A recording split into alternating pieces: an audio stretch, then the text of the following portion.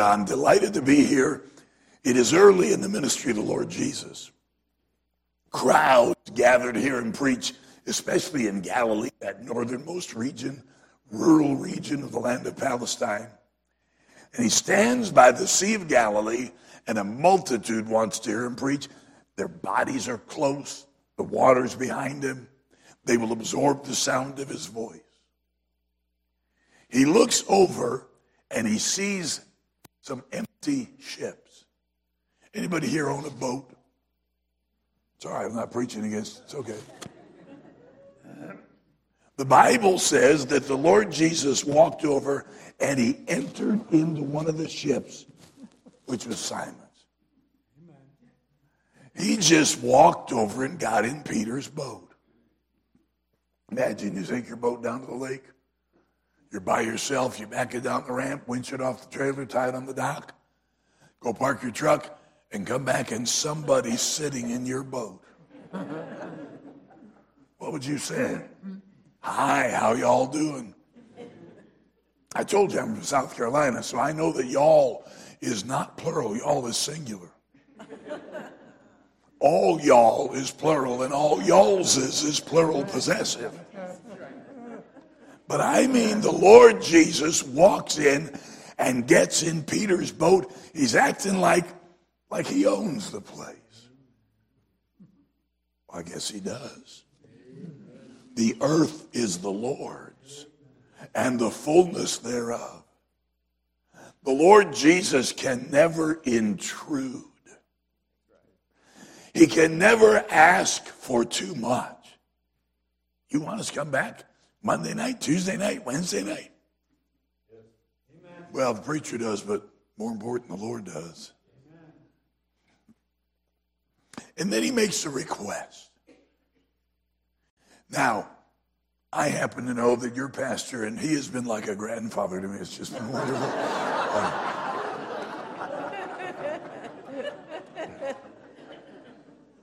Believes that everything Northern Kentucky Baptist Church is supposed to accomplish for the cause of Christ has already been done. Every soul needs to be saved. It's already saved. Their marriage needs to be rebuilt. Doing fine. All the drug addicts have been delivered. All the rebellious teenagers are... No. We must add ministries. Knock on more doors. Pass out more tracts. Support more missionaries. Get the gospel out in this area and around the world in a greater way. How are you going to do that? Well, the Lord makes two requests in our story. I believe he will make one or both of those requests to each of us here today. His first request is, Peter, would you thrust out a little bit from the land? Peter does. And now there's a space of water between the Lord Jesus and the crowd. It amplifies his voice. It lets the people hear. And he gets all done preaching. He says, now, Peter, take all your nets. Peter was washing them, cleaning them up when Jesus came. And get back in the water and go out into the deep and put all the nets into the water, and I'm going to give you a great big catch of fish. And it's like Peter says, Lord, you know the preaching business. You wanted to use my boat. I didn't ask you what for, how long, when do I get it back, what are you going to do? I let you use it, but I know the fishing business. Any fish to be caught in this body of water, we'd have taken them last night. We fished all night, caught nothing. I've been cleaning these nets. I get them all wet and dirty again, got to clean them again. I'm tired. I haven't slept. But I'll humor you. I'll put one net in the water. They do. And the net fills up with fish. And it begins to break, and they call their partners with another ship, and they get the fish in the boats, and both boats are so full they begin to sink. And Peter's embarrassed at his lack of faith, at his limited obedience. And he falls down to the knees of the Lord Jesus, and he says, I'm a sinful man. Depart from me. And the Lord Jesus answers with words we find all through the Bible, words that are really important to us in the time we face in our country. He says, fear not. And then he says, from henceforth thou shalt catch men. And that occasion of Peter's limited obedience and his lack of faith becomes the occasion of his call to the ministry. I have a question. Can Jesus use your boat? If he wants you to thrust out a little bit from the land, would that be okay? See, revival is not, doesn't start with a group, it starts with individuals. It affects the group. And for a revival to come, for the church to fulfill the will of God for the next years, what has to happen is for most people to do a little bit more. Give a little more, serve a little more, knock on a few more doors, read the Bible a little more, pray a little more, pass out a few more tracts, disciple a few more people, encourage a few more guests. You see, if everybody does a little bit more, it adds up to a lot. But for some of us, the Lord will say, I want you to launch out in the deep. I want you to do something really big. I want you to look at the story and consider the lessons it teaches us. The first lesson is this. The Lord Jesus uses ordinary people and their possessions to do most of his work. We hear of great example churches. My friend John Wilkerson spoke to him day before yesterday. Pastor's First Baptist Church of Hammond, doing a phenomenal job. Largest independent Baptist church in the United States, running probably 6,000 or 7,000. Giving $1.5 million a year to missions. My friend Brother Paul Chappell, about the second largest independent Baptist church in the United States, probably the largest budget, big college, another $1.5 million a year to missions, probably running 5,000 or so, $20 million a year nearly budget. Those churches are doing the job. Well, they are. But the typical independent Baptist church runs 110 on Sunday morning. You're a lot bigger than that. And from those churches come most of our missionaries, most of our Bible college students, most of our preachers, most of our Christian school teachers. And the honest truth is, you could shut down those big example churches, thank God for them, and leave churches like ours, and the work of God would be just fine. But you shut down all the churches like ours and leave those handful of big example churches, and the work of God will dry up overnight. Listen to me, friend. Don't ever think you don't matter. Don't ever think it doesn't matter if you don't show up for choir practice, if you don't go work on visiting your Sunday school class, if you don't put your offering in, if you don't knock on doors, if you don't witness to people, if you don't invite guests. No. The Lord uses ordinary people and their possessions to do most of his work. He had rich followers. Joseph of Arimathea was rich. Nicodemus was at least well off. Women followed the Lord Jesus around. You know that? We don't make much of it. One of them was named Joanna. She was the wife of Chuza, Herod's steward. And the Bible says they ministered unto him of their substance. He could have had a wealthy man build a nice dock and put a gazebo at the end and hang a soundboard over it, but he did not. He used the boat of an ordinary fisherman. Can he use your boat? Would you thrust out a little from the land? Lesson number 2. The Lord Jesus expects us to serve him when it's inconvenient. Peter's worked all night. You ever work all night? Walk out in the morning, feel fabulous, don't you? I have been so tired after working all night long that I actually felt like I was watching myself do stuff. Does that make sense? Out of the body experience. Hey, you're in a busy area. You have a lot of traffic. Some of you work some distance from your home. Your home may be some distance from the church. It won't be easy to get to the meetings tonight, Monday night, Tuesday night, Wednesday night. You'll have to hurry home, grab a sandwich, eat it in the car, maybe come to church in your work clothes. It'd be inconvenient. Can Jesus use your boat? Even though it's inconvenient. Not convenient to come to choir practice. Not convenient to study that Sunday school lesson. Follow up on the visitors. Follow up on the absentees. Try to reach new class members. Not convenient to take a couple hours a week and go knock on doors and give people the gospel of Jesus Christ. Not convenient to come back Sunday night, Monday night, Tuesday night, Wednesday night. But the Lord Jesus would like to use your boat. Can he do it when it's inconvenient? Lesson number 3. The Lord Jesus expects us to serve him when it's illogical. How many like to fish? We got any fishermen here? We got a lot of fishermen and only one boat owner. Yeah, that guy's busy. By now it's about noontime, and you all know that's the very best time to go fishing. Wrong. Sun's high, water's warm, fish are deep. Bugs they eat aren't out. Dumb time.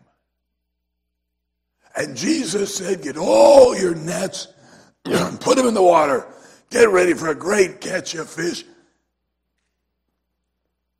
Peter said, that doesn't make any sense. So, I'll just put one net in the water. Because I don't think we're going to catch any fish anyway. Do you know the Lord Jesus often asks us to do things that don't make sense to us? Lord, there's a lot of smarter people, better educated, more outgoing. Why don't you let them teach a class? You don't need me to teach that class. Lord, that choir is fabulous. Your choir is excellent. All your music's excellent. Lord, if I sing in it, I'll just mess it up. I mean, I sing like a prisoner. I'm always behind a few bars and I can never find the key. You don't want me to do that. You don't want me to go knocking on doors and talk to perfect strangers about their eternal destiny. Lord, I'm so nervous. I don't want to lead in silent prayer. Doesn't make any sense. You wouldn't want me to go off to Bible college. You wouldn't want me to go into the ministry. Maybe. The Lord Jesus expects us to serve him when it's illogical. Hey, can Jesus use your boat? Even when it doesn't make any sense to you at all. Next number is this. The Lord Jesus generously rewards those who serve him. Peter lets the Lord Jesus use his boat for a few hours at the most.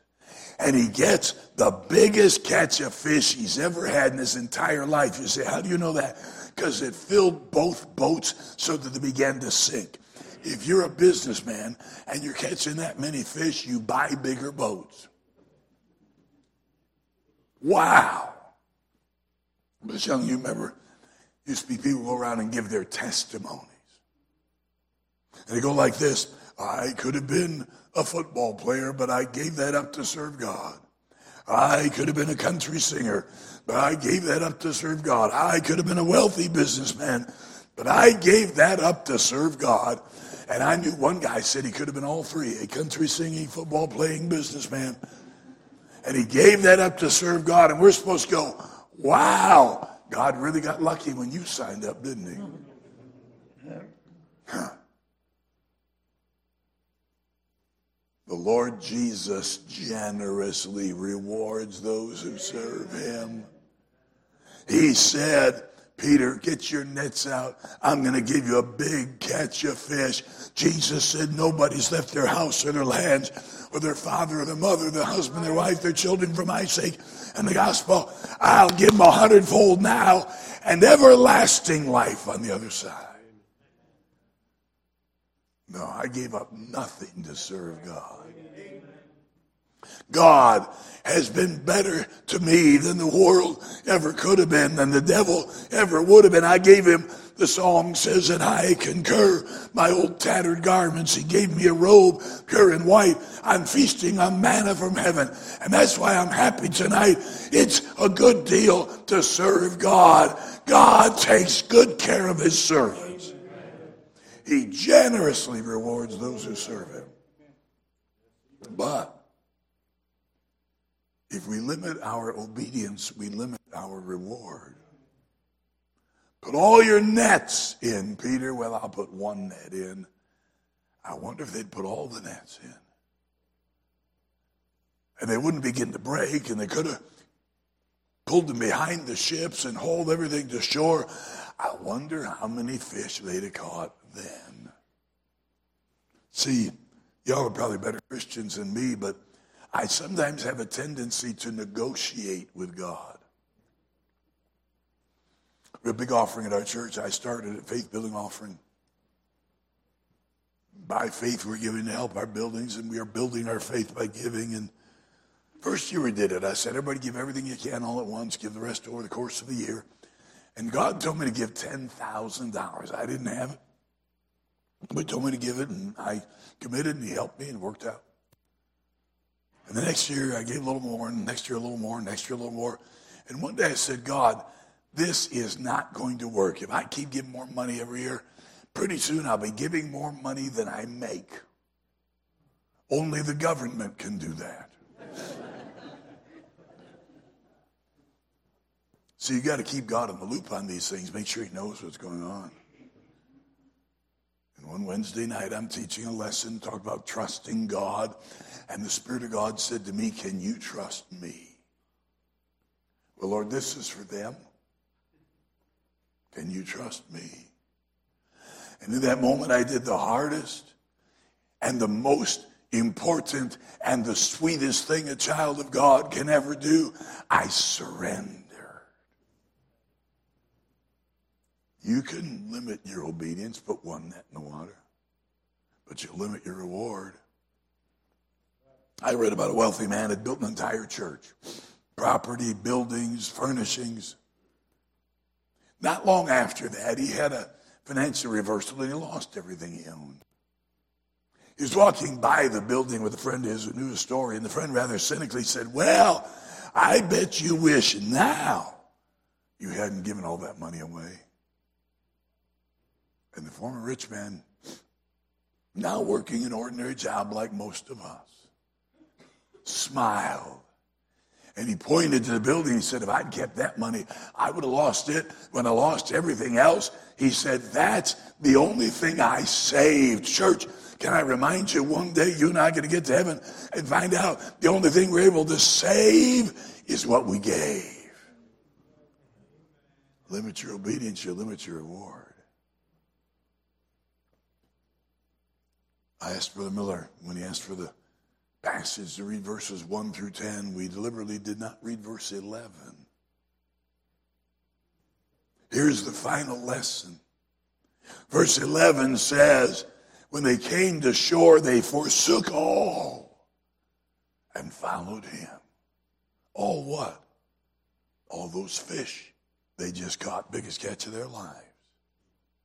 All those nets Peter was so worried about not getting in the water, the ships that were essential to their livelihood. You see, Jesus said, from henceforth, thou shalt catch men. When they got around the Lord Jesus, when they found out a bit of who he was, when they saw what it was like to be involved in his work and his service, nothing else mattered. Here's the last lesson. Don't miss it.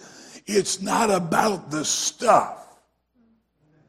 It's about the Savior. I'm glad you gave your preacher a check. Oh, it was a really big check. I really do. But that's not why he serves God. He served God when there were no checks. I live in a nice house. I drive a nice car. That's not why I serve. I served God when I lived in a tiny little house and drove a car that had to carry jumper cables in because it stalled about every time I turned it off.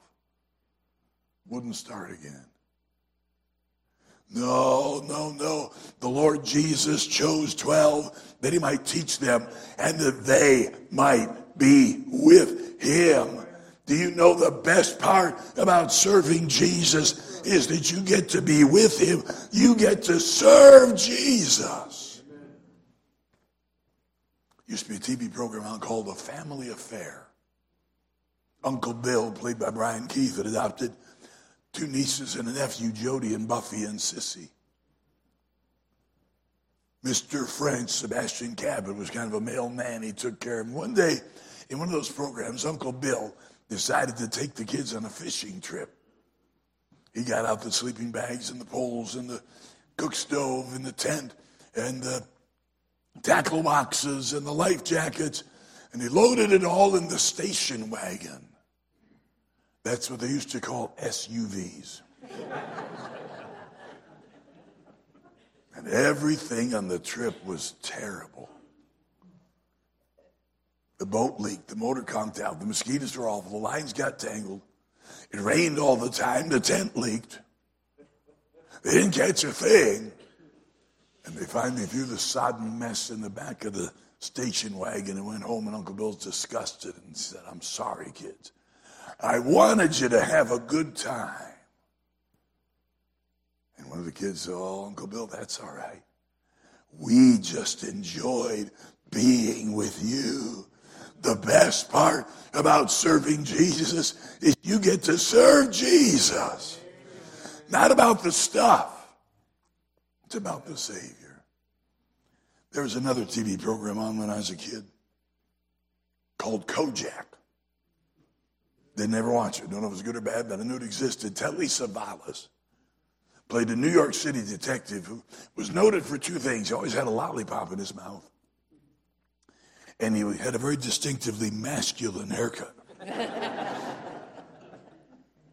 He was flying home to his native Greece, and across the aisle, a man leaned over and said, Mr. Savalas, I know you're busy. People bother you all the time, but you're my favorite actor. Could I talk to you a little bit? He said, no, I'm taking this trip because I'm tired. I don't want to talk to anybody. I need rest. All right. Long flight to Greece, 8-10 hours from New York to Athens. The man looks over sometime later, Telly Savalas is not sleeping, he's not eating, he's not reading, not working on anything. Mr. Savalas, I know you said you didn't want to be bothered, but you're my favorite actor. You're Greek and I'm Greek. You brought so much honor to our country. Can I talk to you a little bit? No, I said I didn't want to be bothered. Yes, sir, you did. I'm sorry. Plane lands in Greece. Telly Savalas peers out the window as it taxis to the gate, and he sees reporters and photographers and a band and a big crowd of people. And he begins to curse, and he says, that agent of mine, I told him I didn't want anybody to know where I was. When the plane stops, 2 Greek soldiers enter the aircraft carrying their rifles. Everyone stay seated. There's no problem. We want you to remain seated as we escort the king of Greece off of the aircraft. And the man had twice said, can I talk to you a little bit? Snugged up his tie, straightened up his jacket. Went out to the crowd waiting to welcome him home, the photographers waiting to take his picture, the reporters waiting to write about his return, the band waiting to play for him. Well, I wonder how Telly Savalas felt then. Wonder how I'll feel. How you'll feel. When we stand in the judgment seat of Christ and are confronted with the fact that not once, not twice, hundreds, thousands of times, the Lord Jesus said, can I use your boat? Would you call that person? Would you go back and talk to them? Would you go give them a tract? Would you serve in that ministry? Would you give to that project? And we were too busy to be bothered. Can Jesus use your boat? He expects us to serve him when it's inconvenient and illogical. He uses ordinary people and their possessions to accomplish most of his work. He generously rewards those who serve him. And if we limit our obedience, then we limit our reward. Lord,